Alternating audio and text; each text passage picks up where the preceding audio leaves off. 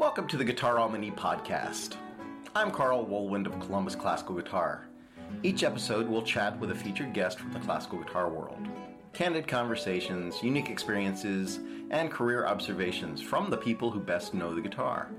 This is your masterclass in life and the guitar.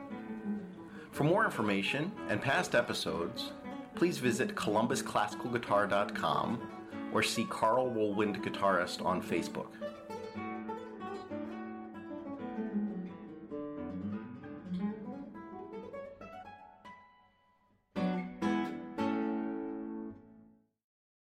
So here on the Guitar Almany podcast, we are talking to Randall Avers. I know him as Randy. I've known him, oh my God, it's probably going on 30 years now or something. That's insane. That's just stupid to even think about that. I don't like that. That makes me feel so old. How are you, Randy? Oh, I'm doing great. Great. It's okay that I call you Randy, right? Is that absolutely? Is that yeah. Okay, cool.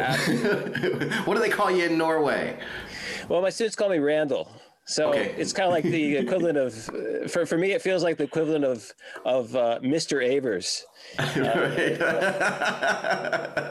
Fantastic. And how long have you been in Norway? You are an international man of mystery. You've been trotting the globe almost as long as I've known you.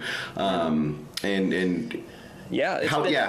have you been in Norway? Yeah, 2004. That's when. Oh my gosh. Yeah. Wow. So I've been here for some time now. And you are a Norwegian citizen, right? No, I'm actually still a full American. Wow. I have a visa which is called a family reunification visa. Okay. Which is basically the next step is citizenship. So I have practically all the same rights as a citizen would. Wow. It's just that I have to be extra careful about not doing any stupid things. If you want to stay, you can come back here. You can be stupid here. Lots of people do that. But you are from Ohio, which is kind of interesting because I'm in Ohio currently and have been for what seems like forever. And our paths crossed a number of times. I think in the early '90s when you were doing a bunch of competition things, and I was doing a few competition things, and I think you studied with Steve at Oberlin, right? Yes, I did. I think that's what you were doing when I met you. But you had studied with him as a kid, though, too, right? Yeah, I did. Steve was teaching at the University of Akron. Right. And I started working with him when I was 12 or 13 years old. Okay. Did you play guitar before that? Yes, I did. Yeah. I studied with a guy by the name of Mike Vahila, who's from Canton, Ohio, not far from Akron. And Mike was he was an adjunct jazz teacher at Akron, and then he had his private studio, which was his approach was actually Suzuki based. Oh wow! And so he was one of the sort of first Suzuki. Yeah, that's going way back in the early years of the Suzuki guitar thing. Yeah. Very so cool. and it wasn't like it wasn't fully implemented Suzuki. He didn't do it, follow it, sure. step by step, but he used a lot of like Frank Longuet's techniques and things like that. I didn't know that about you. See, this is awesome. It was really cool because he was a jazz guy. He was very he was really big into listening, and he was really big into activating your ears. We did a lot of like ear training and stuff like that in conjunction with note reading and pieces. And very cool. Mike was an amazing teacher. He was extremely he was very clear about what we had to do from week to week, super organized, and he was extremely patient also. So I actually owe huge things to him. So my job right now, I feel more like Mike than I feel like Steve. Right, because you're teaching a lot of children, right? Yes, I am. Yeah. Mm-hmm. Wow. And how old were you when you started with Mike? I started with Mike when I was 6. Wow, amazing. Amazing. So I mean, doing classical from the get-go, right? This was classical and Suzuki-based stuff from the get-go, and I was like, I just started first grade, and it was a whole bunch of serendipitous, amazing events that happened one after another. My first grade teacher, when I went to school, I went to a private school, St. Mary's Catholic school in Massillon. And they noticed that I was really flaky, and I still am. So they were really concerned. So was classical guitar it was prescribed as a remedy for your flakiness? Exactly. No. Oh my God! How hilarious! It didn't go exactly like that. Parents, control your flaky children. Get them on classical guitar. Yeah. Oh my God! How funny! But I did go through a series of tests that it was like these broad spectrum tests as far as like what is your child. It's all positive based. It's like, what's your child really good at, as opposed to what is your child failing at miserably. So, he's really good at being flaky. Exactly. So they discovered, like in my first grade, that that I had a lot of stuff going on in my head, I guess, or so, and that I was really very in tune, right brain stuff. I was really interested in art, and I was really interested in music, and that sort of thing. So they suggested that I should just go into something that would encourage that sort of thing. Sure. And it was just like, it wasn't, I loved electric guitar. Yeah. I listened to pop music I bought my first album when I was 3, I think. Oh my gosh! What? So I really, That's crazy. Were your parents were they musical at all, or were they music enthusiasts, or was that something that was going on at that time in your life? No, it's really weird because it's like my dad's mom played piano, and she was big into that. Whether or not this is pertinent or so, I was really, I think it was they discovered that I was half deaf. What? Through much of my childhood. Oh my God. Until like age 3 or so. And wow. So therefore, the only things I could hear when I was young was music being played loudly. Or my mom screaming. Oh my gosh! Wow. What was the source of the deafness? I had water in my ear that they that they didn't really figure out or something. So they as far as the that's a relatively easy fix, I guess. It was it was like getting some tubes in the ear and stuff like that. Wow. And whatnot. So physiologically, I had some deficiency that made it harder for me to hear the normal kids or so. So I lost a lot of information. I lost a lot of communication and stuff like that. So from early, I was almost like I had to like try and focus in on listening or so your hungry ears. Yeah. So the record player I had a record player. I was really young, and I cranked that thing up. I was listening to my first album that I bought was Tom Petty. Amazing. Oh, that's fantastic. Like that. And I just love that. And there was Three Dog Night after that too. I don't know. So it's just like, that's what I did. That's great. Oh my gosh. And then the first word, it took me a very long time to start speaking. So it wasn't like I was speaking so there was a lot of problems when I was super young. And then incidentally, the first word that I said was shit. Fantastic. It's because that was the only word. And it wasn't my fault this time. That's because that word was so clear and so loud in our house.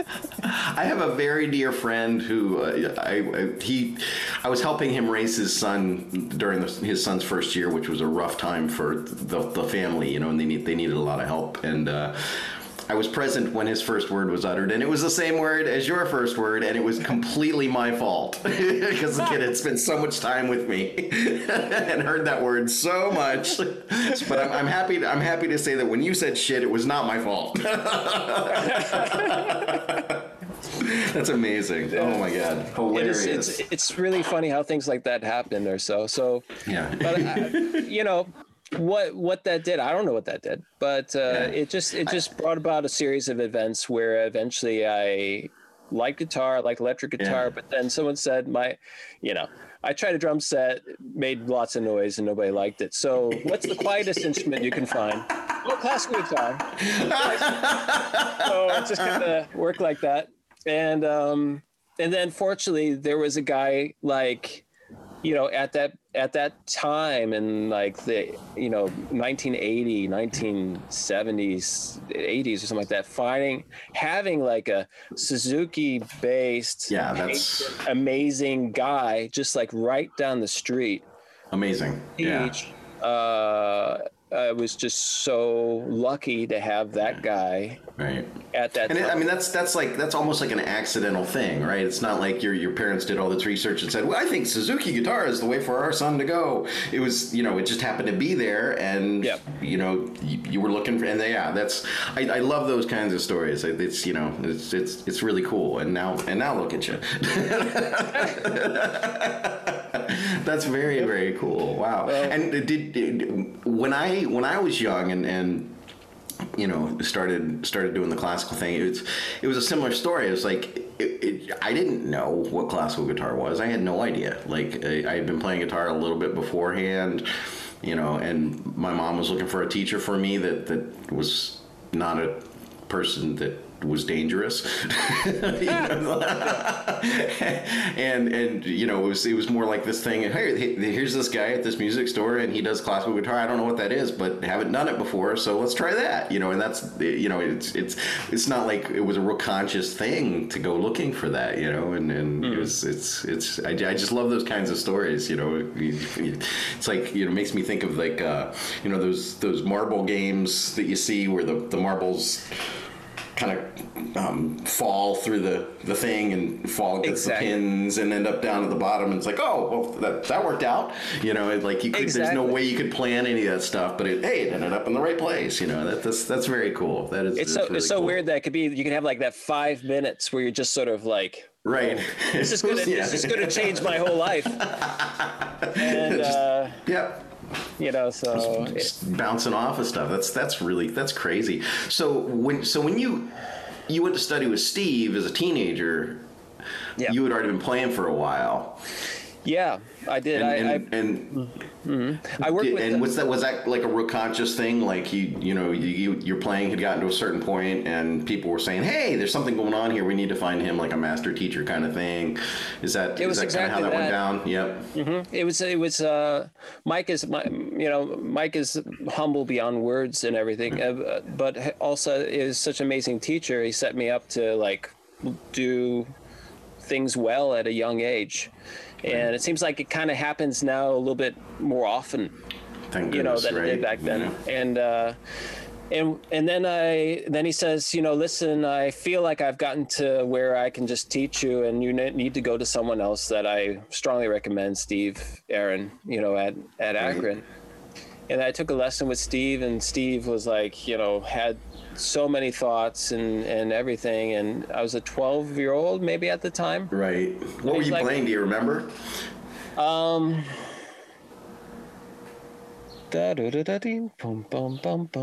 can't remember exactly the name of it. 1 second. It's still in there.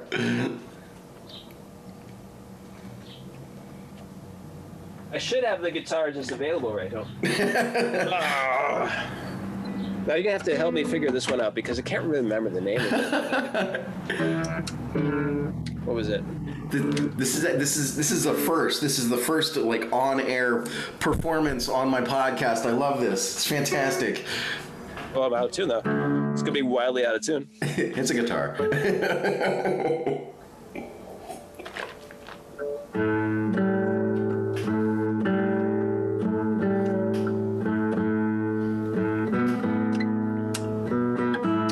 So Randy's got his headphones off right now. Oh, I was just getting ready to embarrass you because you had your headphones off. But yeah, well, what is this to though?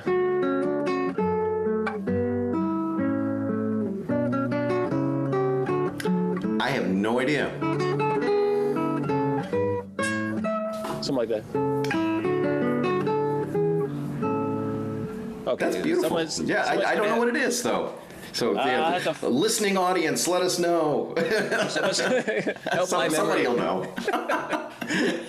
So that was it, and I remember Steve was just like, he says, "Wow, you have a lot of talent," and then he said something along the lines of, "But as far as your tone, if I rated it from like a 1 to a 10, it's about a 2." So I was like, so first dagger right there.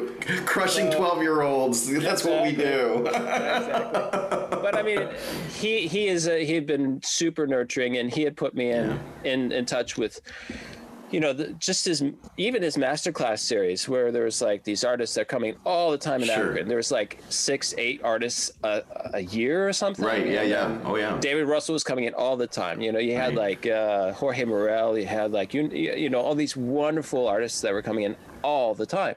Right. Then also Steve's teaching, and so you had contact with them at that age, which is what a tremendous resource for you. It was amazing. Gosh. Yeah. So I can't say, and then also it was like, and then I was going to take private lessons with him, but then he said, "Listen, private lessons are going to cost a lot of money if you do that." And my family wasn't really well-to-do or so it's just like, I have an idea. Let's go and see if you can get into the University of Akron as a special status student. Wow. And so we went through the paperwork and everything, and it looked like it was feasible for me to enroll at the University of Akron, and I enrolled when I was 13. My God. And there I started taking studio classes. I took guitar orchestra, and then of course I had the lessons with Steve. All those sort of perks of being part of the guitar department and everything. Now, were you pursuing a degree at that time, or? No, but I was getting credits. I was getting college credits from that point, so I could apply those towards a degree afterwards. But fantastic. They weren't really transferable in a sense, because if you're going to go to degree in guitar, then you're going to end up going to guitar classes anyways, and they ended up being guitar orientated things. Sure. But still, it was a brilliant, amazing moment. And and you were still going to public school or private school or whatever school. You were still going to regular school. Like I was still going to regular school, and I was like, Tuesdays and Thursdays, I was able to skip school a little early, go to college. So how cool! So I've had a really, really charmed childhood from that. Yeah. It felt really cool. That's like that's like a nerd's paradise. That's what I was dreaming about doing when I was 13. It's like, exactly. I bet there's somebody in this world that's doing this. Yeah, that's amazing. That's exactly how it happened, and I just, it took. There were some people that opened up some doors to me that weren't open before, that thought through things and figured out how to make my life better in music, and I'm super grateful for that. And your parents were supportive of this, obviously, because they were. It wouldn't have happened, which is that's something else that I think is a fantastic story for many of us. And I think with my mom, it was a situation where she just didn't know any of this stuff, but she knew that hey, this is something that he seems to be into, and there's some good people that seem to know what they're doing, and I can trust them. And she was always very supportive, even though I don't think she ever understood it. Even when I started working and when I was getting out of school and I don't think she had any idea. But she was like, you go, you do that. I'll support you, and if there's something you need. And I think that's amazing. That's really an important thing to bring light to, when we talk about young people and especially as you mentioned, people who are maybe a little different, right? And have different interests than the mainstream. I think it's really important that those things are nurtured. It makes a huge difference for those of us who aren't in that really traditional mainstream pocket kind of thing. So that's fantastic. Carl, my mom. I suppose your mom is the same way, right? There. Absolutely. Super supportive ladies that just want to make sure that we don't go the wrong way, do the wrong thing. Kick us back into play. Yeah. Absolutely. Good referees. Yeah. Yeah. So you were doing that through high school and whatnot. And then I know that you were in the program at Oberlin, right? Did you go from high school after you graduated high school? Did you then go to Oberlin for college, or were you at University of Akron and then transferred? How did that all work out? Yeah, this is there's a lot of ping ponging here. From that point, when I got to my junior year, Steve was going to go on sabbatical. Okay.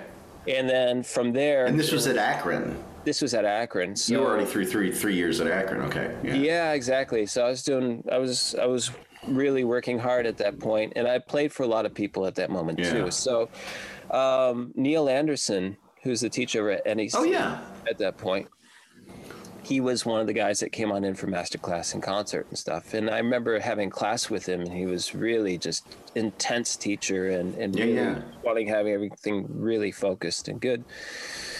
And they got into discussion. Steve and Neil got into discussion without me really knowing about it, during that whole thing. And Neil said, "Hey, there's an art school that's outside of Boston. It's called Walnut Hill School, and Randy can go there, and we can check it out, and we can see if he can go to boarding school for 2 years." Okay. And that's what happened. I had an anonymous donor that paid my way for 2 years to go to Walnut Hill School and study with Neil. I would go to school with a bunch of with a whole host of artists and painters and dancers and like that whole thing. Exciting. Yeah, it's like amazing. And then I was able to take lessons with Neil every week over at NEC. Right. So that's how that really turned out. And that was really godsend, because otherwise I would have continued at Akron, and I would have tried to complete 2 years of high school in 1 year and all this other stuff. And I was incapable of doing that even within the first week. So when we found out that there was a donor and all this other stuff, it was like, I'm just another great opportunity. Yeah. So I fell into so many great opportunities. And while I was at Walnut Hill on my senior year, that's when I got the second prize in GFA. Okay. And so I was 17 when that happened. Wow. What year was that? That was 91. So is that New Orleans? No, that wasn't New Orleans. Was that New Orleans? No, that was that was the Jason one. That was the year afterwards. So this was 91. This was in Miami. Miami. Okay. When Zimikoff won. Yeah, exactly. So. Oh my gosh. So there's a story behind that one also. So my gosh. 17. Holy crap, man. Yeah. So from there, from there. Had you competed before that? I'd done some in-house competitions at Akron. I did ASTA, the junior division. Okay, yeah. And that's the first time I met Martha Masters, actually. We were both competing in that, which is really fun. Wow. And just like my folks also supported me very much during the summers, going to these summer camps and meeting people and all this other stuff. So I started to spend more time with more of the teachers and also like, the guys and stuff. Right. Yeah. And so, when I got that at 17, that was like, whoa, what's happening here? That was huge. Just like, so I'm, that's certainly that was certainly a very defining moment in my life right there, to just say like, this is really what I want to work on. This is what I want to do and everything. Even, I was doing it beforehand. I was serious about it, but then I was like, okay, that's, you got a little taste and you thought, yeah, exactly. Yeah. So that began that whole thing. Then once I graduated from high school, I spent 1 year studying with Aaron Shearer over at NCS. Oh, that's right. Yeah, I forgot about that. It's funny because I was talking to Andrew Ma a couple weeks ago, Okay. and Yeah. and that whole thing came up, and he was like, "No, that wasn't me. That was Randy." I was like, "Oh, okay." Because I talked to you guys at the same time about that, and in my head, like, 25 years down the road, it all got crossed up, and it's like, oh, no, that wasn't Andrew. That was Randy. So. Jeez. So yeah, I did 1 year at NCSA and worked with Sheer for that year and everything, and I still think a lot about. I mean, I was there for 1 year, and I transferred over to Oberlin after that because I felt that was more of a match for my just myself. Right, sure. But also now that I'm spending so much time working on pedagogical things, I spend so much time thinking about like the books and the stuff that Shearer has talked about and everything, and how analytical he was about like the hand motions and things like that. So he really did have that year had a big impact on me. And then, Oberlin with Steve again. Right. And there by that time I met a lot of, and how soon after? I mean, you were in one of the first classes after he started the program at Oberlin, right? I mean, he hadn't been there very long. Yeah. So. Yeah, it was Matthew Hensley and I were the first two to graduate from the guitar program. Really? Oh my gosh, I didn't know that. Yeah. Oh wow, cool. Yeah, so it was brand new. Matt came in. And of course, Oberlin is this great environment and has this tremendous reputation for being a place that fosters progressive thought and individuality and creativity and all these kinds of things. And absolutely. What an environment, So. Yeah, it's just in the middle of nowhere also. So, I mean, if you wanted to do anything else besides be musical and enlighten you, Too bad. Go practice some more. Yeah, exactly. Yeah, so practice a little bit more, figure out what else we want to do. Right. So but I mean, there is just inspiring because there was one studio in particular that really got me was the Vamos's. Oh, yeah, of course. And, ever since then, I've been playing in trios with like Vamos. Oh, really? Oh my gosh. Yeah. So, it's from that whole era right there. We have this, Ben and I have this trio that we do. We play silent films. And then we had Will Feckenhauer, who's not Oberlin, but affiliated with the summer camp that I went to before Oberlin. Sure. And then Jenny Choi. And I'll remember her name.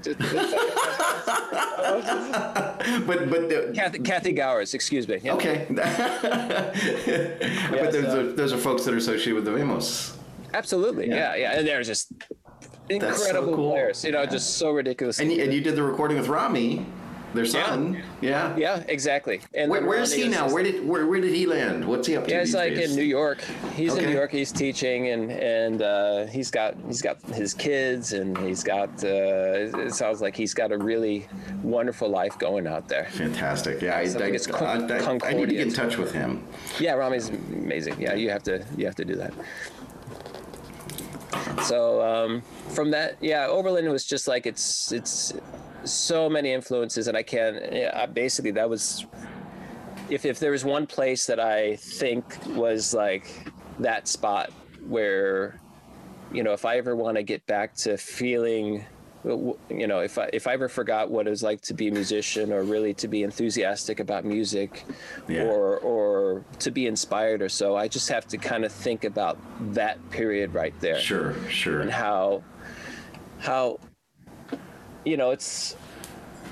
these are great players there. I mean, just insane players, but they're so nice and so much fun and so goofy. Yeah. We were just having such a great time there, and it's just like, I think that's around the time that I got to know you at first, and you just seemed real lit up. You were like a shining, burning flame of energy. And so I think I think that environment was from my point of view, like just awesome for you, and like you could tell it really did great things for you. So Thanks. I mean, it really, those you can't underestimate, having a community of people that are really just that inspiring, right? That inspire and I felt in some places where I lived, I felt the lack of that too. Yeah, right. And how hard it is to keep that drive going. And I'm so impressed with, it's kind of easy when everyone around you is just like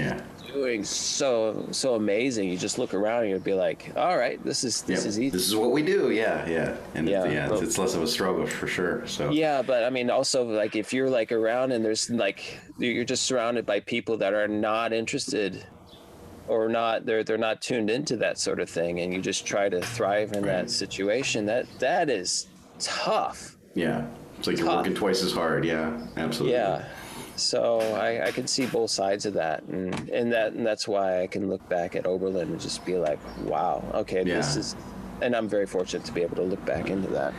And then you went to France, right? Yes, I did. Yeah. Was that right after you graduated, or how did that all go down? Because like it's funny because it's like next thing I knew, I mean, we were in touch a bit at that time, and then it's like, oh yeah, Randy's in France. Like what? Randy's where? How did that happen? Exactly. Like, I was like, what am I doing here? See you later.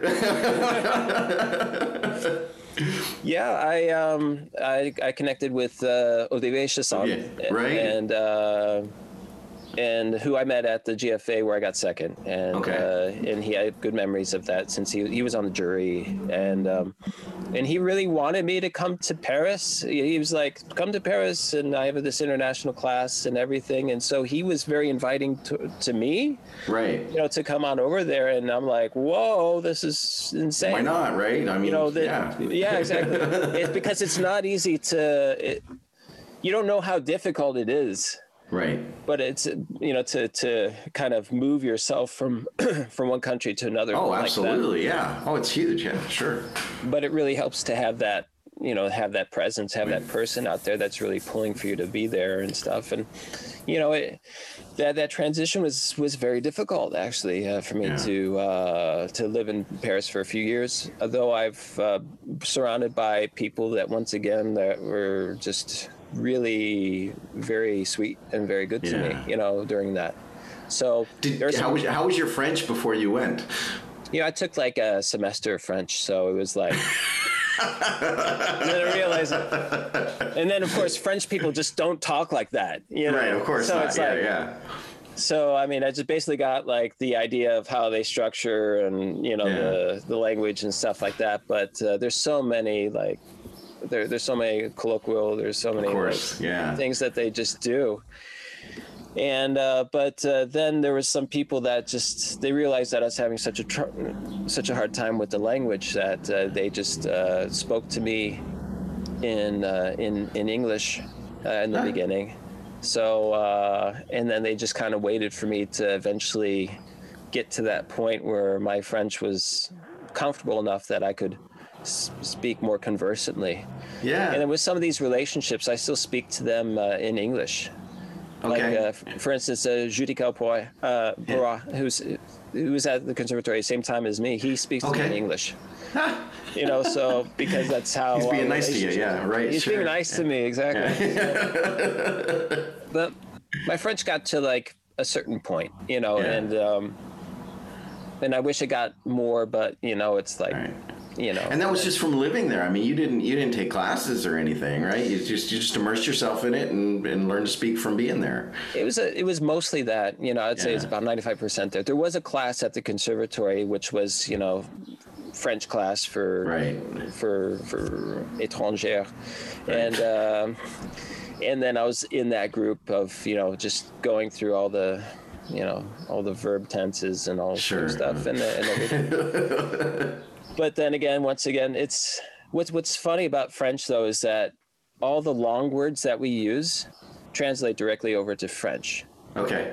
So if you can think of any long word that has like 4 or 5 syllables in it, right. You could just Frenchify it. Right. It's a cognate. Yeah.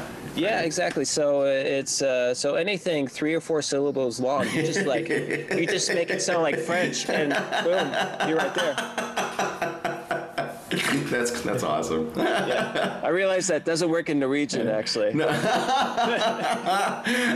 I mean, I'm assuming that you're speaking Norwegian these days as well. I speak Norwegian also. So, but I when I'm getting going, I just switch over to English. Yeah.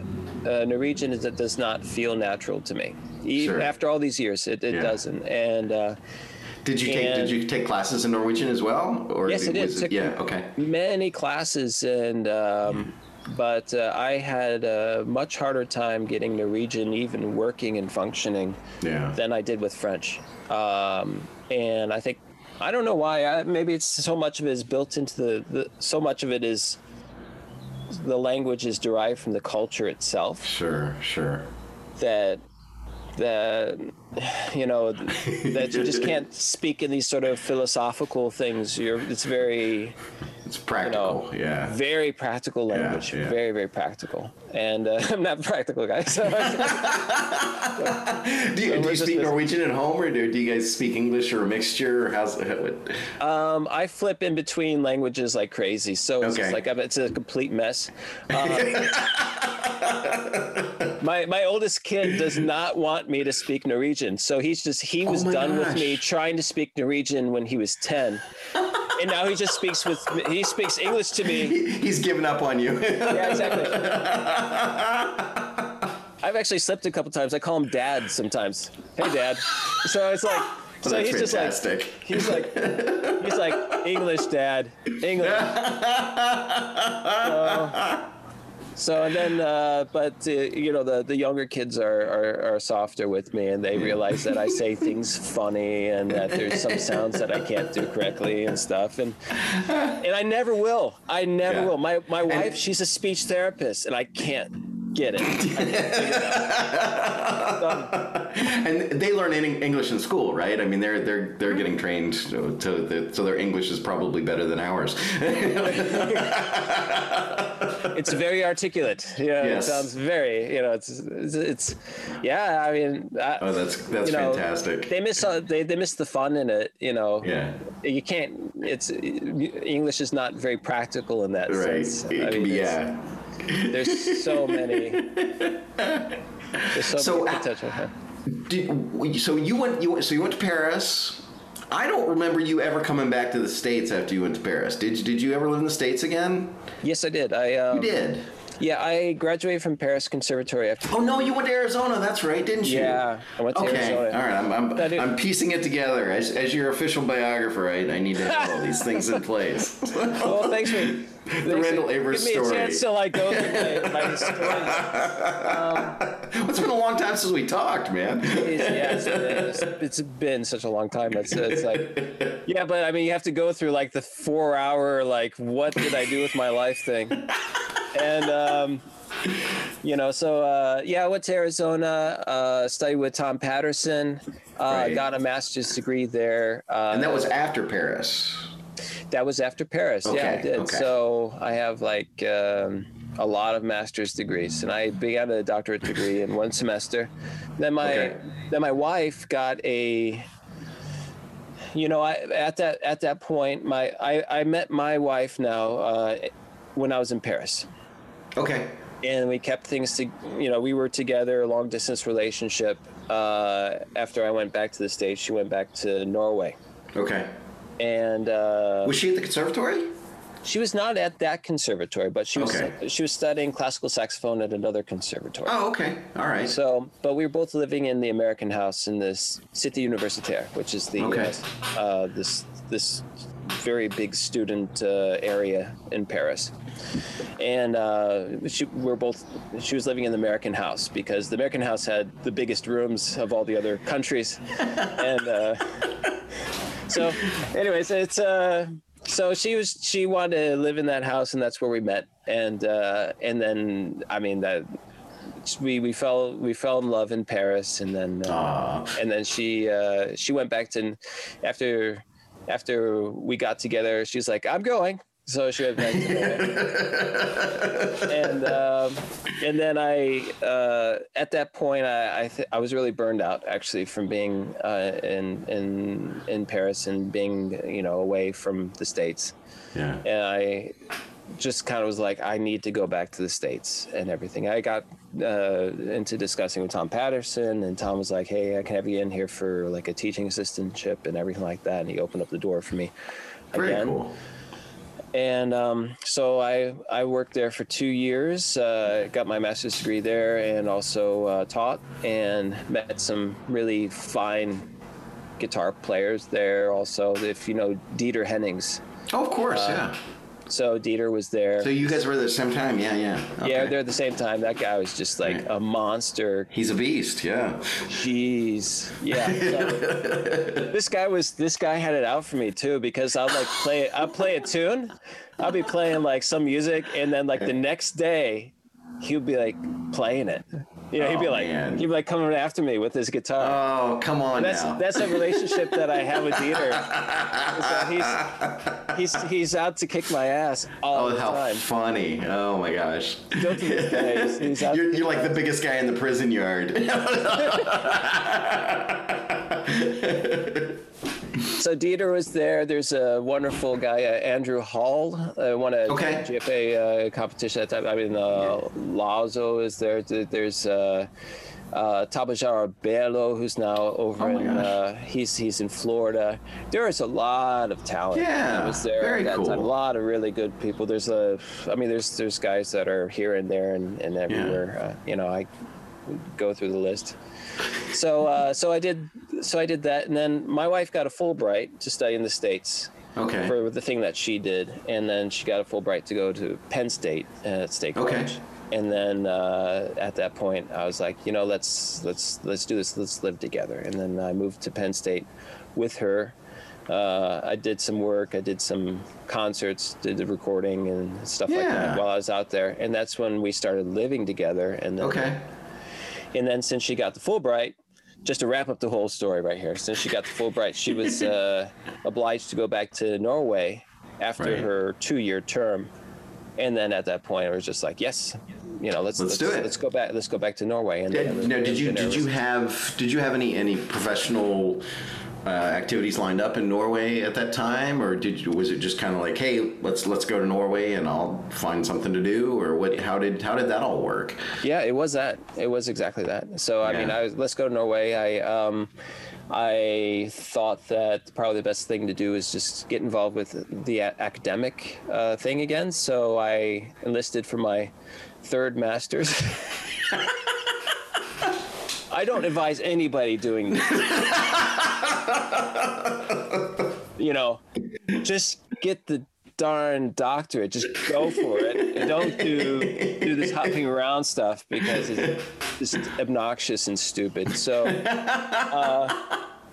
but the was that a way for you to get into the country, though? I mean, was that? That was, and it got me a chance to meet a lot of the musicians that are here already and everything. So it got me. It got me it got me in the discussion, and it got me into knowing a lot of people here and everything. And it turned out to I was actually able to get my first job in Norway through that sort of thing where I. And did you complete a degree there? No, I was very close, but there was one class that I couldn't do because it was all Norwegian based. So at that point, I was like, I don't understand. And by that time, I realized that a big part of my life was going to be not being able to understand a lot of stuff. That is the wisest thing I've ever heard anybody say.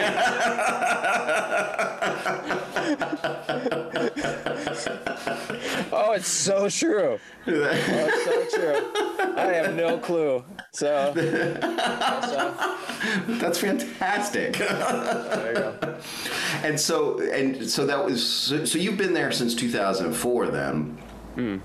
And you started teaching while you were still in school and yeah, by that time, I once I got the job, I just actually school was done. I had gotten as far as I could with like a almost completed master's degree. And then what's the job? Is it for a music school? Yeah, it was. They have in Norway they have community music schools. So every county in Norway has a dedicated music art school. and they call it a culture school. Sure. Is it state funded? Yes, it is. Uh-huh. So the state funds, and it's geared towards kids. And the idea is that all kids should have affordable, education in the arts. What a fantastic idea! And then the parents, exactly. Come on. And that the parents supplement like about 15% of the cost. So it's like totally doable. We are hired. We're hired not as like a music school. We're hired as members of our community or of our what's a good way of pointing it? Same way as like a teacher would be, right? Like a school teacher. Yeah, I'm actually like a state employee. Yeah, that's amazing. Basically. That's fantastic. Yeah, that is awesome. With that, there's a lot of union support. There's a lot of negotiation for salary. There's a lot of we get the same sort of treatment as teachers do. As like a human being. That's amazing. Yeah, exactly. Now, how many guitarists are there in these kinds of positions in Norway? I mean, are you one of many, or are you one of a few, or are you the only one? I'm kind of one of many. It's okay. There's, I would say that if I could just, we're like a few hundred, I would imagine. Oh my gosh! Wow! Around the country that are doing this. Fantastic. I would say maybe 150-ish or so. Okay, that's amazing though. That's fantastic. But it's just for guitar though. There's other instruments. Wow. And things. Do you have organizations where like all of you get together and your students get together and there's conferences and things like that? Do you do that? That's really interesting. We don't really. We've kind of missed that a little bit, which is mind-boggling. I don't quite understand that. There is one festival that has been going on in Norway for years and years and years, and that's the Norwegian Guitar Festival. And that's a private thing. That's okay. And it's run by a group of people. There's one person that's been spearheading that thing since the beginning and everything. Huh. They bring in great. I mean, these are like. But it's not integrated with this school system at all. No, it isn't. There's that seems strange to me. Yeah, there's a real. It seems like that would be a natural kind of thing to happen. I agree. I think there's a little linkage problem, maybe a little clickiness or something like that that can happen here. It is what I've realized is that it's very you can't really compare how things go in the States with how they go in Norway. It's really hard to do that sort of thing, and for some reason I've sat at the helm of like the guitar union in Norway. I had a 2-year position doing that.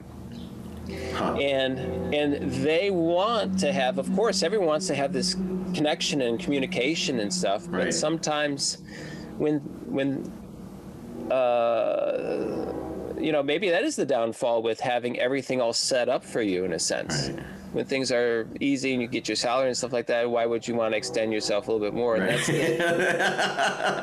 maybe I don't know. Yeah, no, I'm sure a lot of that stuff is tradition too. It's just this, I think that's probably something that happens in things that are culturally established and have been for quite some time. Yeah. There's probably a lot more inertia just to keep things the way they are.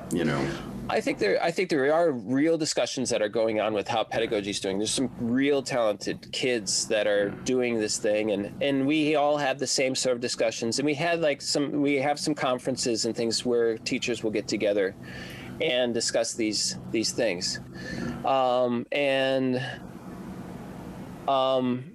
But it would be really ideal. It'd be wonderful if there was like a GFA type thing that was here in Norway. There's been always like this sort of talk about having something like that happen, and it hasn't really. Yeah. I think it could happen. I really do think it could happen, but it hasn't really. It's just interesting to me that, you have 150, 200 guitar teachers. How many students do you have?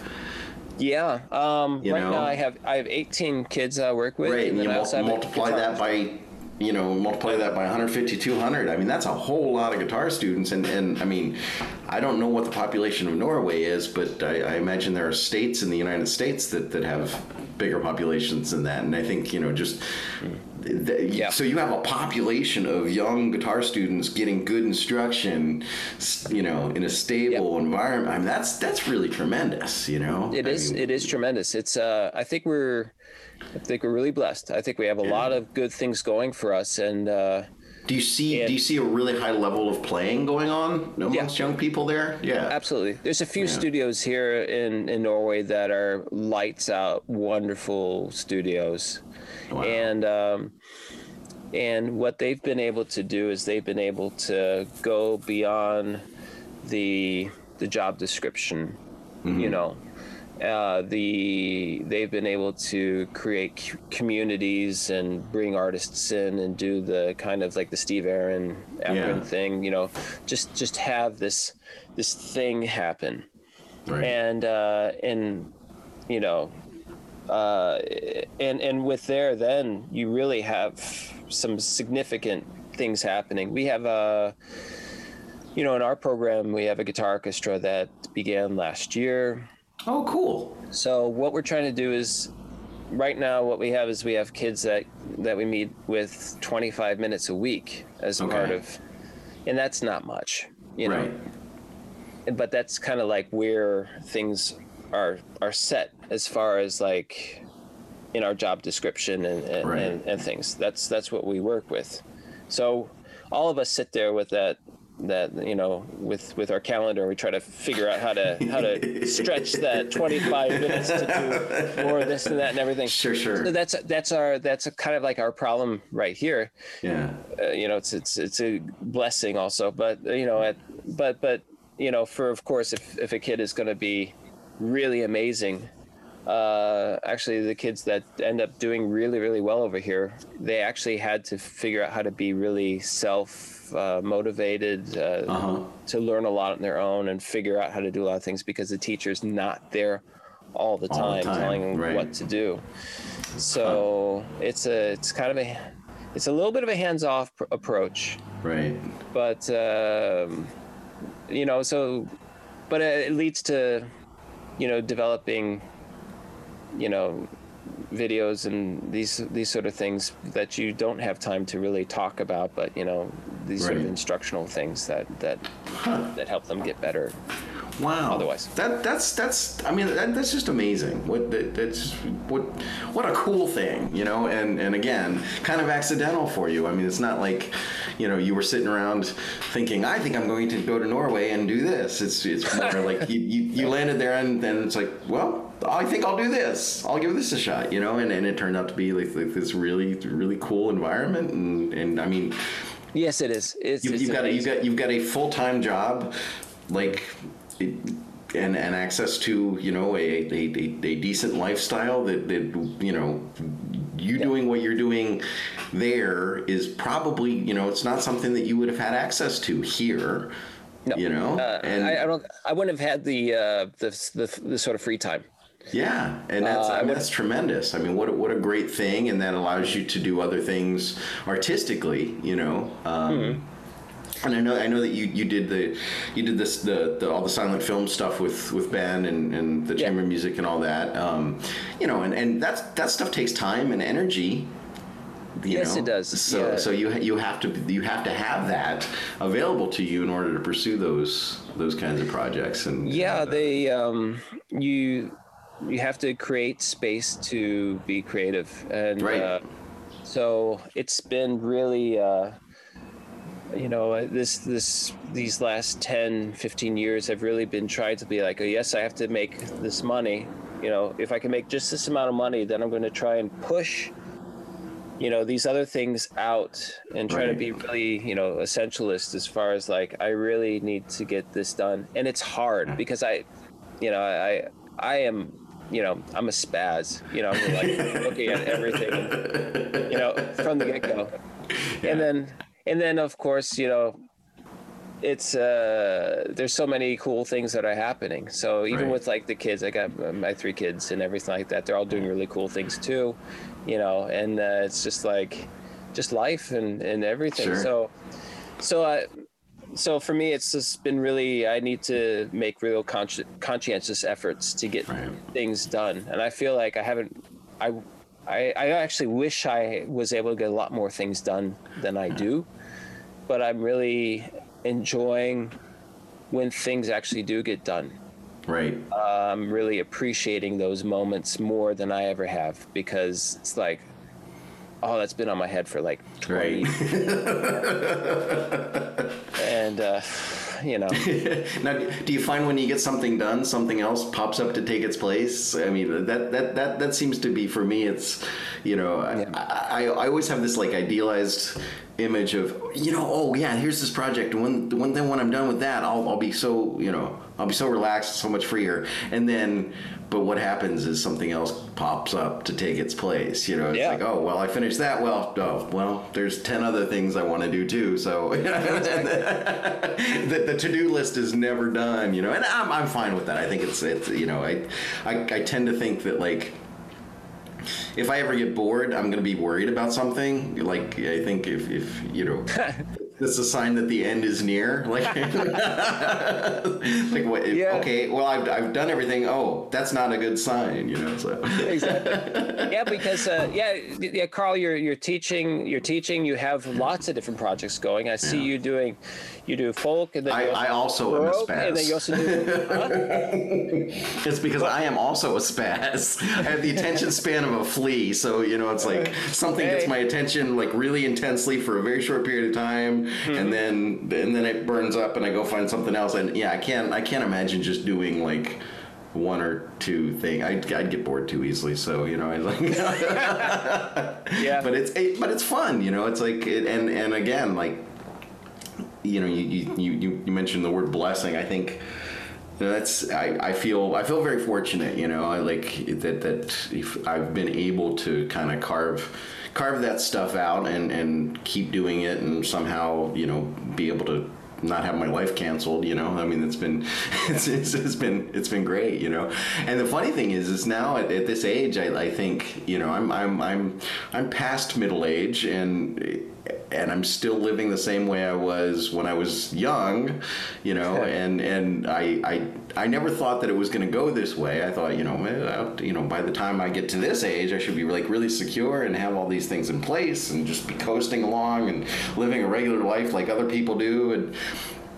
And it's never been that way, and but I think the difference is, whereas it used to cause me a lot of stress and thinking, oh, you know, I got to take care of this stuff, I got to get the real life happening, like now, you know, a few decades down the road, I'm thinking, well, I've been doing it for 30 years. I might as well just keep doing it this way. It seems to work just fine. So, you know, and that's kind of cool to kind of fallen into that more relaxed approach about it, rather than like worrying about it all the time, you know, like, and then looking at people, folks that I know who had, you know, very secure lives, and that can be erased. You know, the security can be erased like in a blink of an eye if somebody gets sick or they lose a job or these kinds of things. And I think it's more crushing in that situation where, you know, somebody who feels like their life is, you know, they've got a lot of security, they have a lot of stability, and there's something that's kind of an illusion about that, you know, and I've never had that illusion, so it's like, you know, I'm comfortable with the quote instability or whatever that is, you know, because I've seen that friends and students of mine who, you know, just certain points in their life where something like a crisis happened and the rug got pulled out from underneath them, and oh my gosh, it's devastating, you know. Yeah. I don't have a rug, you know, like, you can't pull the rug out from underneath me because I don't have one, you know. It's exactly. Like, this is where I'm at. Yeah. No. Wow. But it's a very Zen kind of thing. It's like, you know, every day is different, and you know, you just kind of you take the steps that are in front of you and try to keep going, kind of thing. So it's been interesting for sure. And again, like, I was talking to somebody about it just a couple of days ago about this idea of planning. You know, anytime I've sat down and come up with like a really clear plan of how I want my future to go, like, you know, it doesn't go very long before I realize, well, I had no idea what was happening, and I'm not anywhere near where I had planned to be, but where I am is fine. So I guess I'll just keep doing that for now. You know, that kind of thing. So, but it's interesting how that goes. So, but yeah, I mean, things can get pulled out and everything. I mean, we've had. 2 of our 3 kids were deathly ill at one point and stuff. Oh my gosh. We had some we had some real wake up calls, you know, in our life here, and so, you know, it's hence like the gray hair and everything like that. It's a real thing. If I had hair, it would be gray. But I really realized also that I mean, I was just feeling more and more resistance, like, to get things done that I felt that I should get done. And so I had to start kicking my butt again. You know, and it's been pretty recently that I've been trying to do something. I've really become a real big runner over the last couple of years. Oh my gosh. Okay.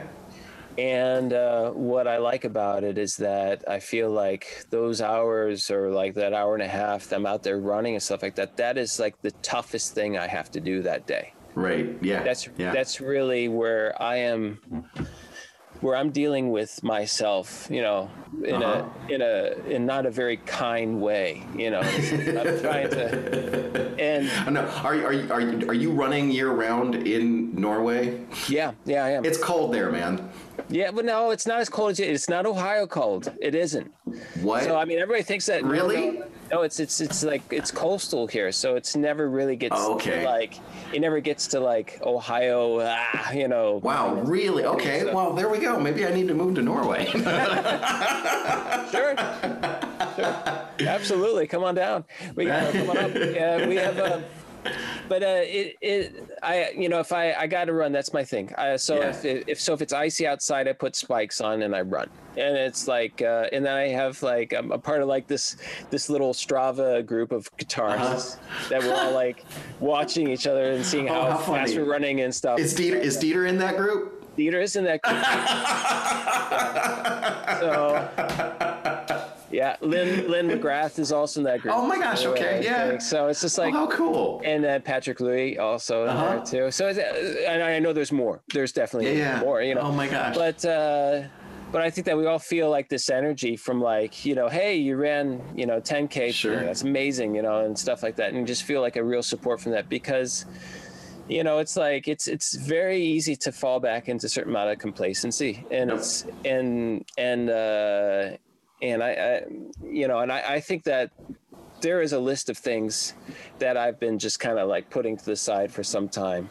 Mm-hmm. So for me, I'm just like, all right, this is going to kick my butt. I have time now. I've created time in my schedule to start like making these films on technique, on making this book, you know, with the notes and teaching people how to read. So notes. we should let people know about this stuff. So and the videos, that's like a recent thing for you, like past couple months, right? Am I like, is my sense of time completely distorted? You're absolutely right. It started with, this is really funny. There's a guy that I went to school with over at Akron, and his name's Bob Firestone. I'm not sure. Oh yeah, I know Bob. Yeah, he's here in Columbus. Yeah, exactly. That's ridiculous. Oh my gosh. Small world. Bob like wrote me up one day. He's just like, hey, Avers, you know, I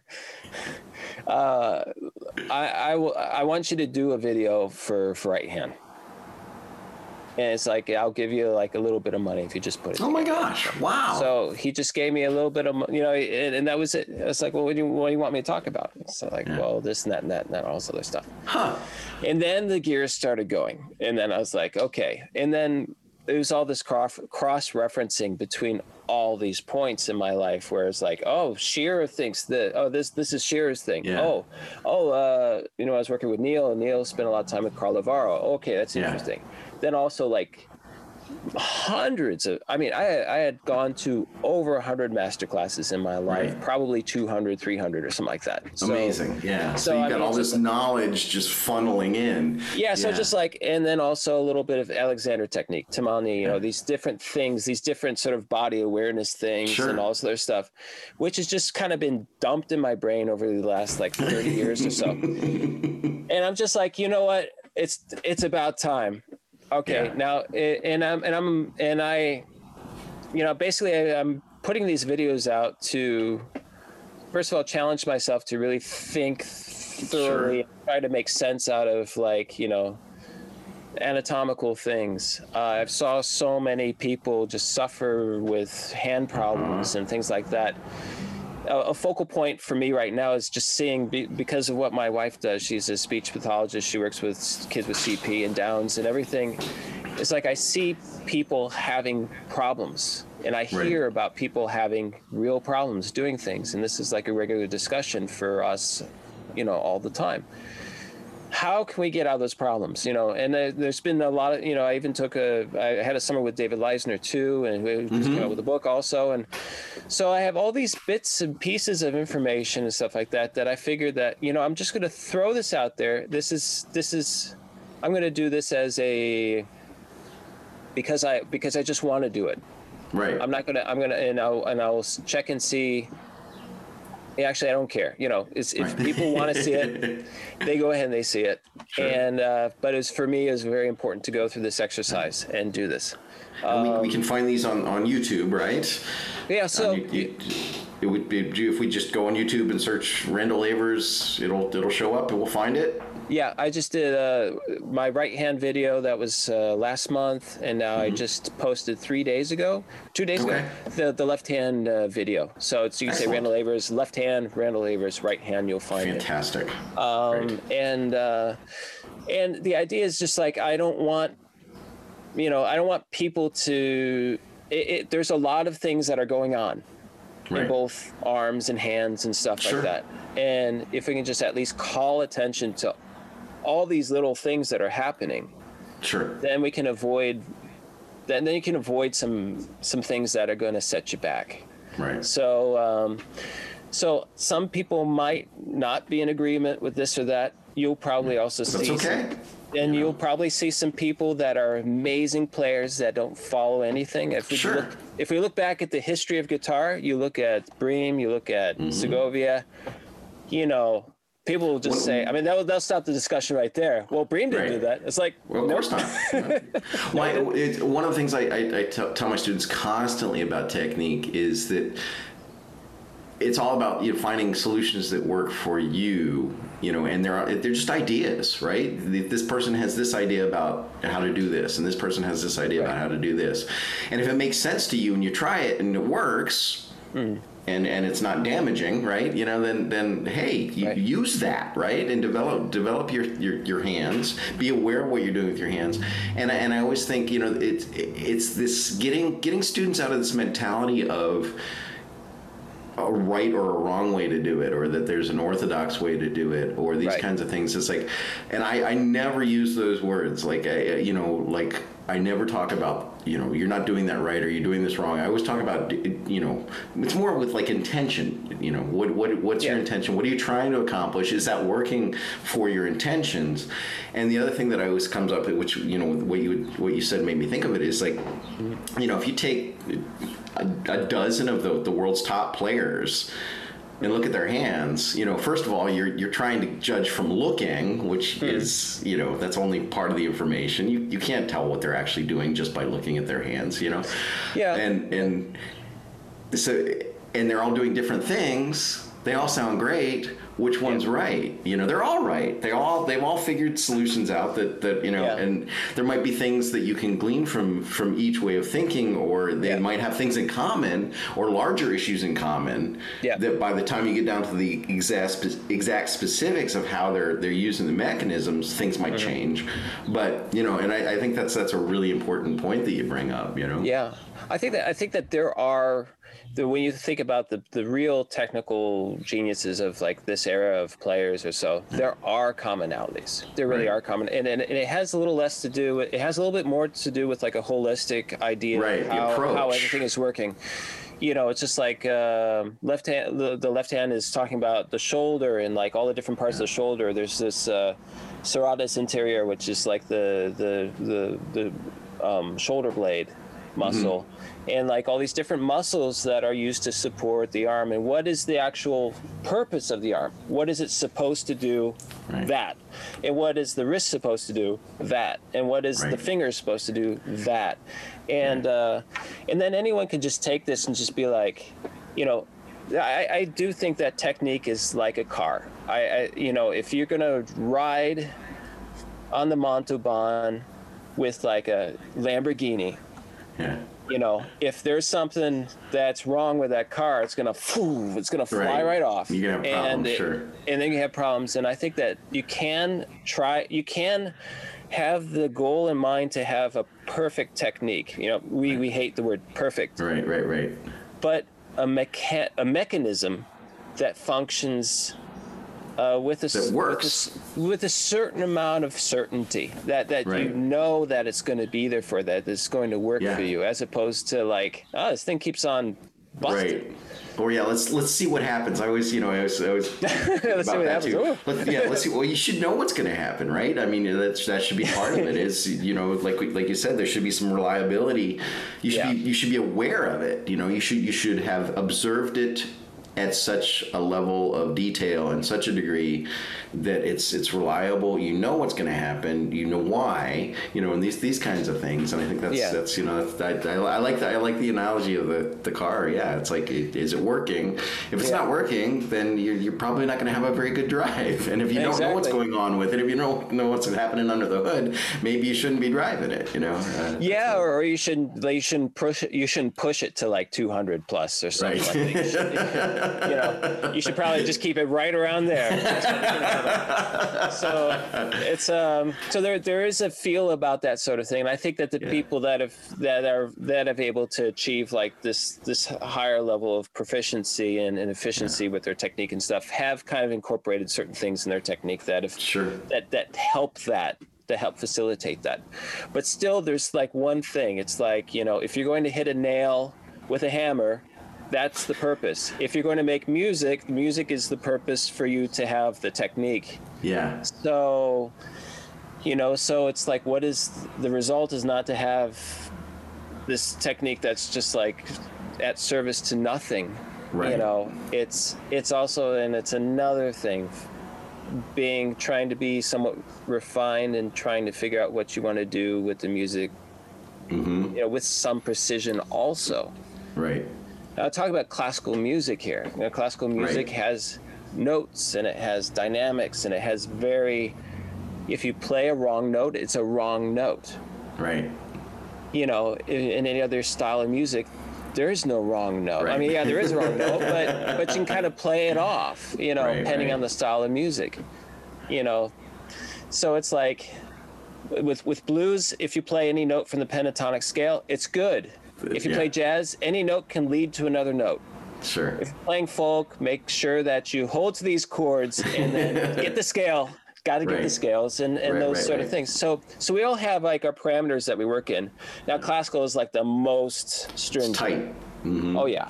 And then you have to hit that note this way with at that time. And all, and for that long. Like that. And yeah. So I think that, what you're doing and what I'm doing with improvisation and with the film stuff is everything like that. I'm sort of flushing out that necessity to always, boom, I need to have that exact note played this exact way in this flow like that today, and it's nice to take the accentuation off of the individual note and work on the flow. Sure.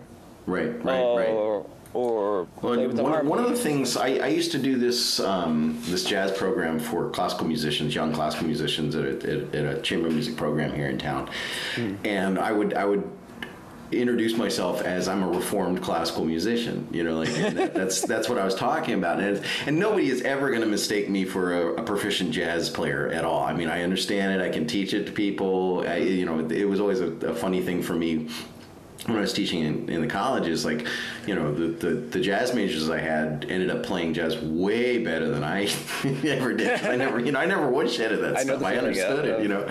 But the thing is like I would always tell them, it's like, you know, you might never even play anything ever, but learning to improvise and this idea of making music in real time. You know, like having it be spontaneous, and whatever your brain and your musical self does in that moment when you are involved with creating musical sound in real time. That's something that you can use to inform your performance of written music as well. Oh, yeah. You know, and vice versa. You know, there's a lot of cross pollination that way. Like you know, your discipline and your ability to practice in that really highly precise fashion and be very, very analytical, and you know, develop your technique to that extreme. You know, that I mean, even to play the simplest classical music, you have to have a measure of technique that really is pretty intense. You know, and having those two things working together is a really powerful kind of thing, and they can inform one another. Like, you know, if you're interested in playing non-written styles, then you know the discipline that you've developed and the approach that you developed through studying written styles really goes a long way to help you organize your thoughts that way. And then the spontaneity and this idea of being with the sound as it's happening in the moment is I think it's such a valuable thing for classical musicians to experience. Oh my God, yeah. You know? Oh, absolutely. Oh my God. It's like, you know, you just create new colors, you create new ways of attacking things, and then you involve your whole body. And I think that there's so much stuff and this is why classical musicians can often develop really bad habits, you know, with their playing. It's because they're not really sure when to play or how to play or if it's right or if it's wrong and all this other stuff. You don't spend a lot of time just going like, that's right.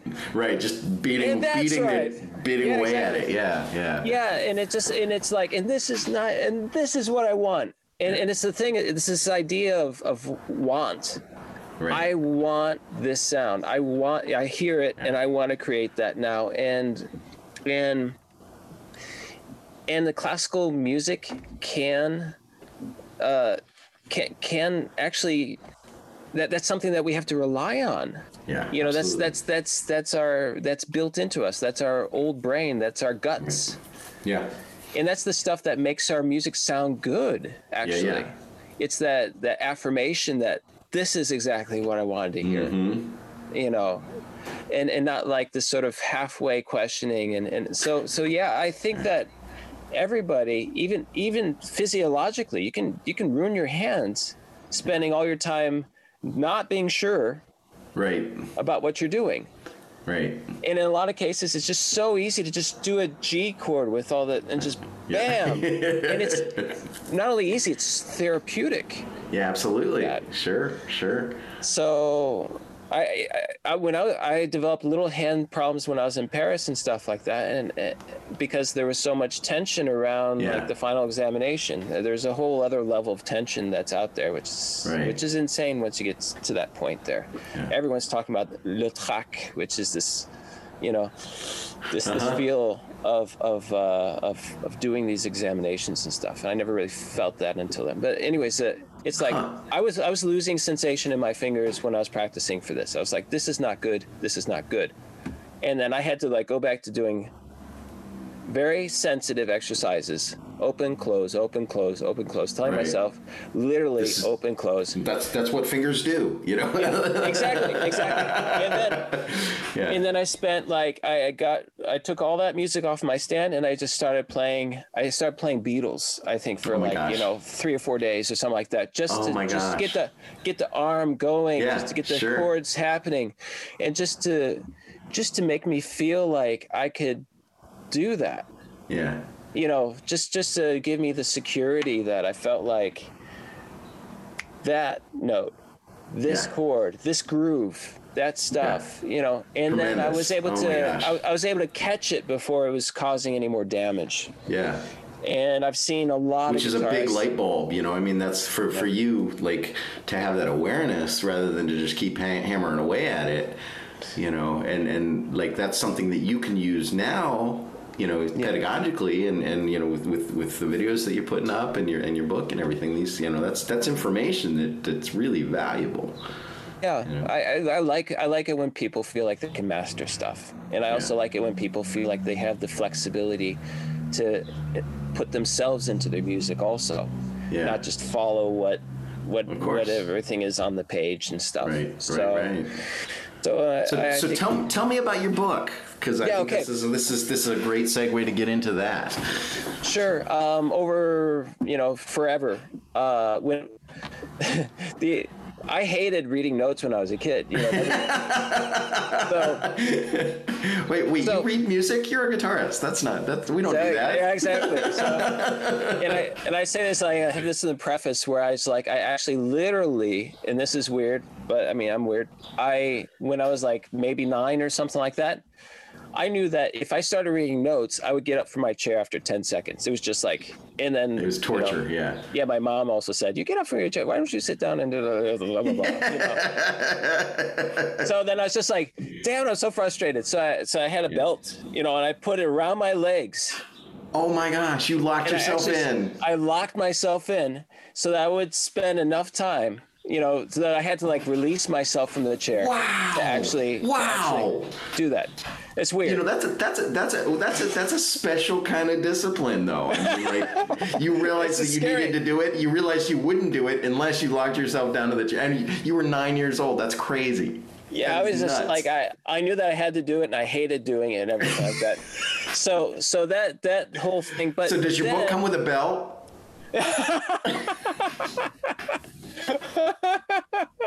It should. Oh my gosh. Well, yeah, it should. But I think I might get sued. Or maybe, you know, maybe there are whole other markets that we haven't considered here. 50 Shades of Guitar. No way, man. No way.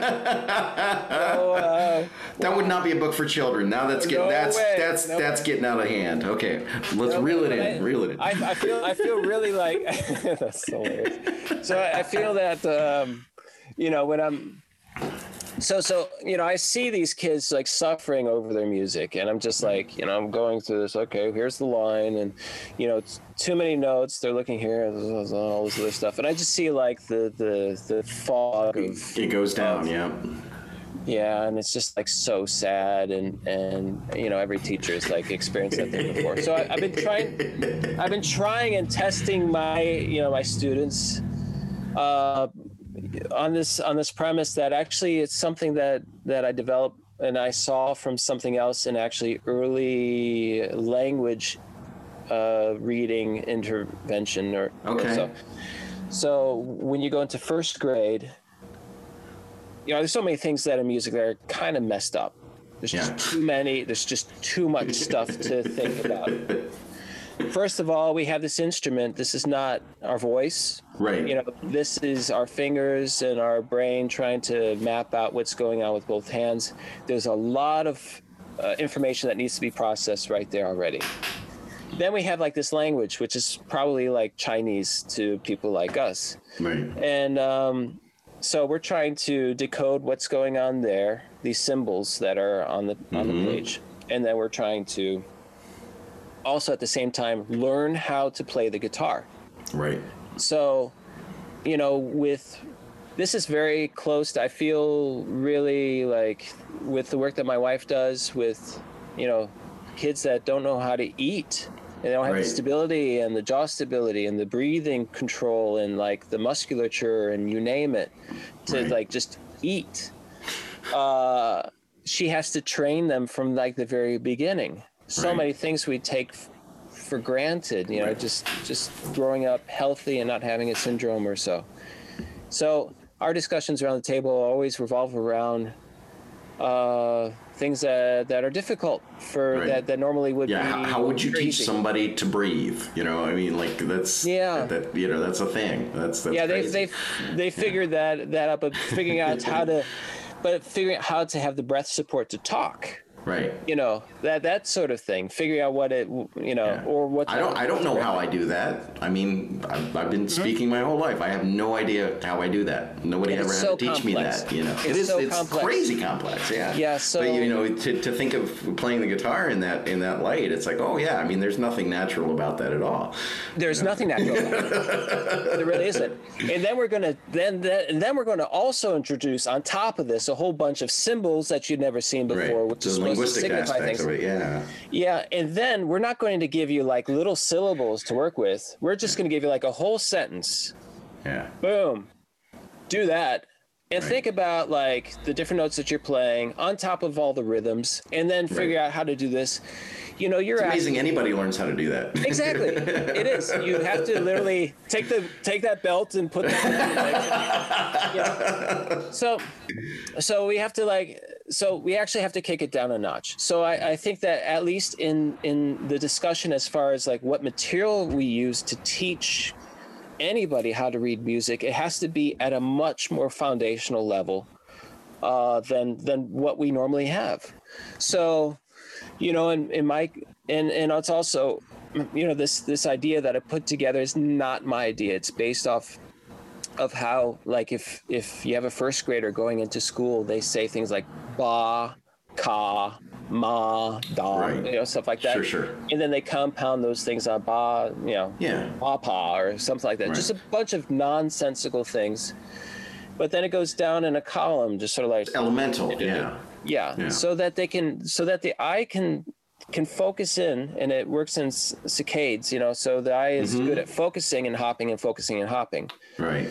And it takes a while for the eye to learn how to do a left to right thing. Right. But if we can break that those individual pictures going downwards, then they can identify it. And then the important thing is actually to identify it quickly. Right. So in a lot of this book, I use a stopwatch to figure out how fast I can go through and read about like 40, 50 notes.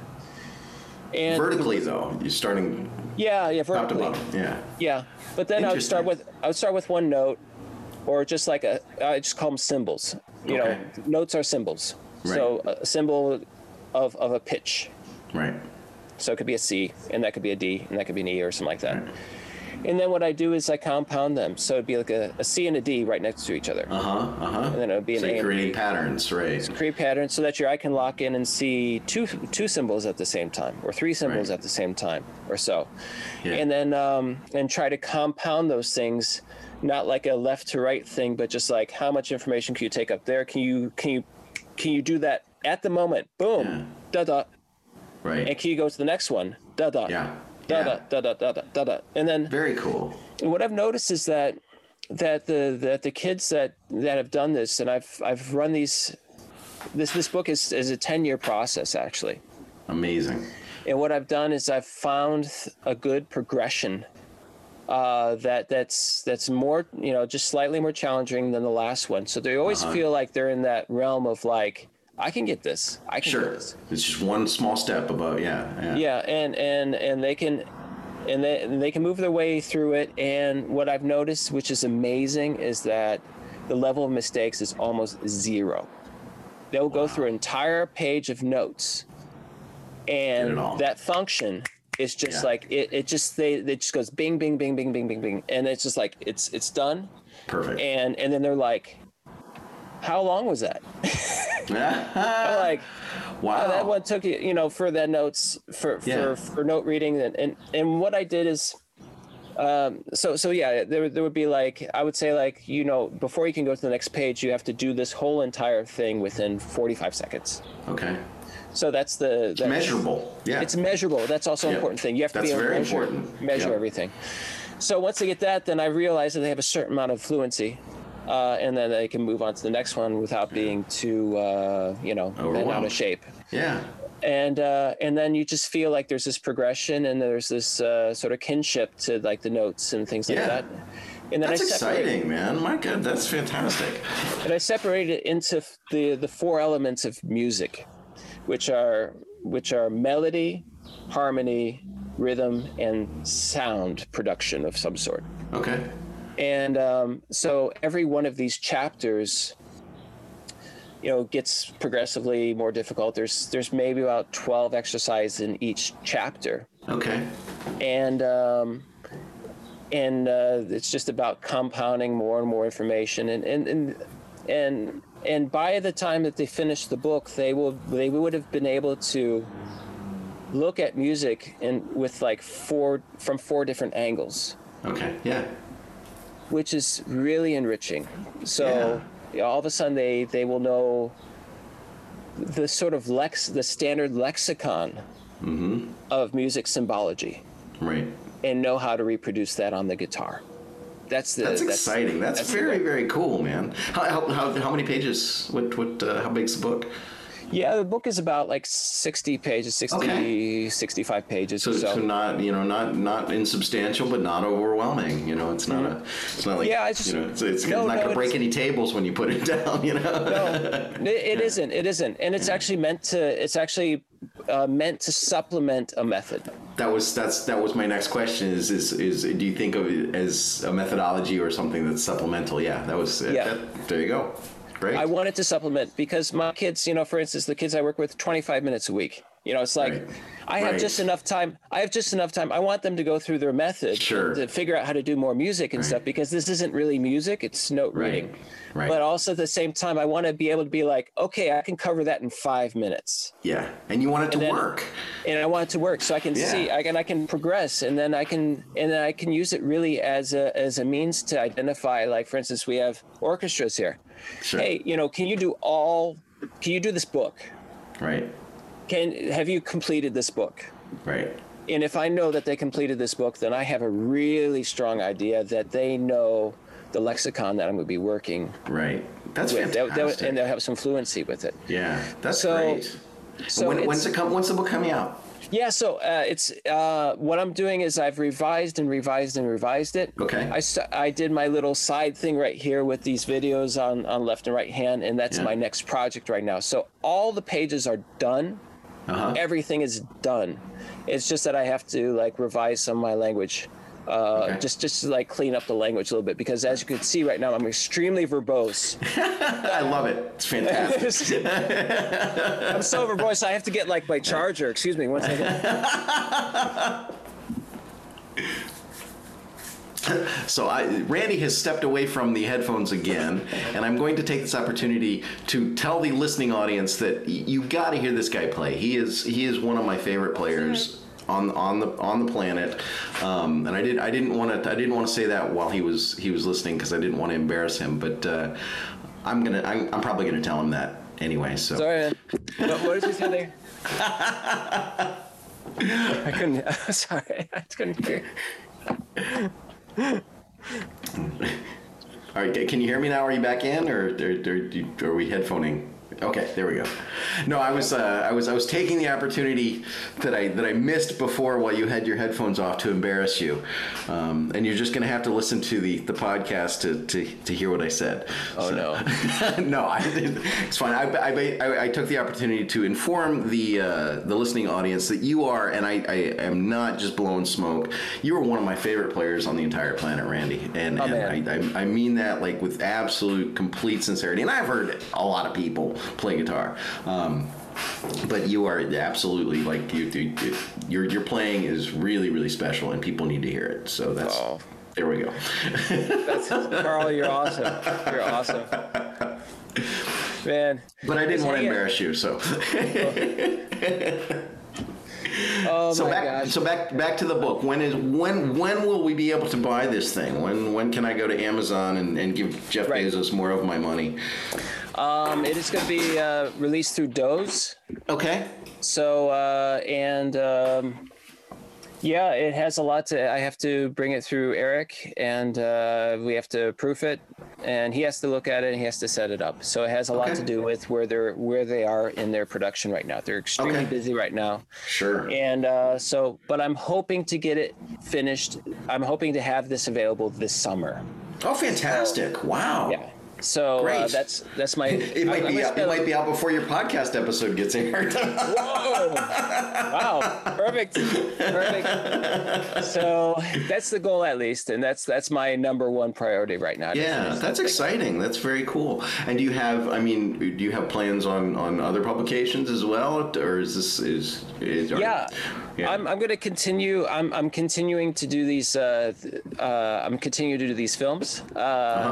And I'm going to lead a little bit towards. I'm going to go a little deeper into both right hand and left hand stuff, so that it becomes a little bit more music based. Okay. There's some tricks, and then there's also there are other ways to think through music where things are not going to be as complicated as they seem to be. So I'm going to try and dumb down a few things so that people can grab onto them very fast and understand how things work. Simplicity is not overrated. But I think it's worth. I feel like I have the next material that I have would go along the lines of open strings. I would be taking 10 of famous studies from the classical era and writing them out in a couple ways. Writing them out so that it's an open right-hand study. Sure. So that everyone can understand really what's going on in the right hand. It's like my videos, really what's going on. Right. And I find that clarity and simplicity are love it. Are so important to creating and feeling comfortable. I don't want people to mess themselves up, trying to do this stuff. So there's that. I'm also writing arrangements. Cool. So I've gotten through with Dieter Hennings. He did my Cordoba on a recent concert. So very cool. And you're going to publish these? I'm going to publish that also. Yeah. So awesome. That's going to be. So there's going to be the Cordoba by Balbinus, and excellent. And I'm going to do more publications from that standpoint. Ben and I were going to continue the Frères Méduses, my duo. Yeah. We're going to continue to do our work with silent film. Okay. And composing and performing silent film with other musicians. Now you had briefly mentioned earlier in our discussion, and I didn't realize this. Those projects the silent film projects that you were doing, you were improvising on those? There's one. No, not there's one where we are doing. Well, we have several of them. There's one where we wrote out absolutely everything. That's The Unknown. Yeah. Okay. We have a children's production called Mekanisk, which is which was constructed around the short films of Georges Méliès. Okay. Yeah. So, and it's a very cool production. There's part of that that's improvised, but it's mostly structured. Okay, all right. And then we have another production that we did, which is total free improv, and it's A Page of Madness. It's this Japanese film from the 20s, which is really insane. Where do you find this stuff, man? So, well, I mean, sometimes we're fortunate enough to just bump into people that suggest it. It's like, oh, this film, man, you have to look at this one, or wow. So. In the case of The Unknown, we were commissioned to do that one, and that was amazing. We were dared to do A Page of Madness. We're like, we're doing it. And were you dared by Dieter Hennings? At that time. No. And Mekanisk was that was also commissioned from Norway, actually, for us to do that. Oh, for really? A children's tour. And then I'm also playing in a quintet, the this is not with Ben, but this is with a Norwegian-based quintet. It's The Lodger, which is Alfred Hitchcock's first film. Oh, yeah. And we're playing the score made by Joe Williams, who's the composer and artistic director at Austin Classical Guitar. Okay, yeah. And that is just a really amazing score and an amazing film too. So we have, 4 Is that completed? Have you guys done that one? Yeah. Have you performed it? We performed that twice now. Okay. In Norway, and we have more things. We're going to perform it in the coming year. Yeah, and you guys have had a great relationship with Austin, and I remember a couple of years ago you did like a big summer thing with them, and like a huge audience for something related to classical guitar, from what I remember. Yeah, we love Austin, so I mean, yeah, and exciting stuff going on there. Yeah, like, really cool. I mean, Austin's one of the most incredible places, just in general, I think. So. Yeah. Yeah. So I'm happy to hear that that's still an ongoing concern, because I think the work that you were doing with that is I mean, so different and exciting and cool, and you're doing chamber music, and you're working with composers, and and it's going to have broader audience appeal than anything that a solo guitarist playing a traditional recital is going to have. Access to, and it's such a great, such a cool I love thing. those things. I love them more than like anything. I love to sit there and just like play the notes, and then sometimes you get these little pauses. You get like, you get like 10 measures, and then you can just look up and watch the movie as your friends are playing around you and stuff. Right. And it's like, you almost feel like you just want to like crack open a beer and just like sit back and just bask in it. I love all these different things, and that's the joy of it. I love I love that ambiance. I love the ambiance of just like it's a whole experience. I mean, it's everything. Yeah. I love that. I think the audiences love it too. Yeah. I love it when I also play solo. I love it when I play duo. Also, that's another muscle right there. Yeah, it's a little bit more intense, but actually the film has really helped a lot working with film, because the amount of precision that you have to have, like tempo wise. Yeah.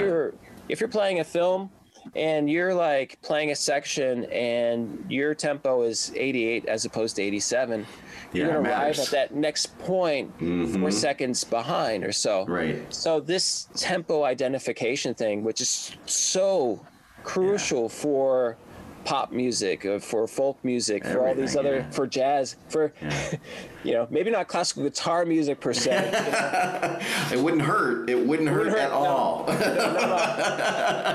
But I mean, it's just like you have to like refine that to like the hair, and that is it's understanding the passage of time in a very profound way.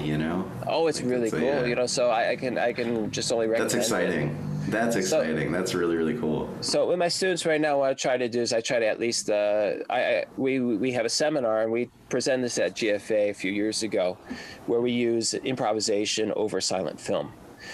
And Benoit and I, we taught them what it's like to do free improvisation, in a sense, the things to look for, and to use the silent film as a vehicle. Right. To give them the information on how they're going to react and what sounds they're going to make and stuff like that. That's exciting. That is so cool. It is. And working with kids, so it's like super creative, Yeah, it is. They just want to, and like, we have a tendency to finish like the seminar with kung fu, and there's like, there's like the guy in the white gi, and then there's the guy that's in the black gi, and then there's like, okay, that half the room, white gi, that half the room, black gi. How cool. Let's go for it. And they're just going like, yeah. You see the hands going, and they're like, their whole, everything's just woken up, and they're like, yeah. And you see like, these kids are just like so concerned about like, doing the fingers right and stuff like that. All of a sudden they just, that whole thing just starts to, it explodes, explode, and they really love to work with each other and communicate with each other and stuff, and that's such a, that's if anything, like Corona and time and everything like that's taught me that experience of chamber music and working together and paying attention to each other and, reacting. Yeah. Being human, it sounds being like. Human. Yeah. Being contact, yeah. Yeah. That's really like that takeaway right there. That's so wonderful, and it's so enriching to experience that. Absolutely. Randy, I have taken up so much of your time. I really appreciate it. I find that this tends to be what happens is, I think, oh yeah, well, we'll go an hour and a half or whatever. Next thing you know, it's like, I could talk to you for another 2 hours. I mean, it'd be very easy for me to do that, but I certainly don't want to, you've been very generous with your time and everything. So, but it's really, it's so good to talk to you, and it's so great to hear about all this just awesome stuff that you're thinking about and that you're doing, and like, I can't wait to see the book. I mean, like, it sounds revolutionary to me. You said you made some comment that these are not new ideas, but I think maybe they are, man. I think you might be onto something that is really important, and I hope I hope it helps some people and yeah. I'm sure you will. I mean, you already have. Maybe they don't need the belt after that. Maybe it's a belt-free version right now. There we go. Nice. But now we know what's going to be on the cover.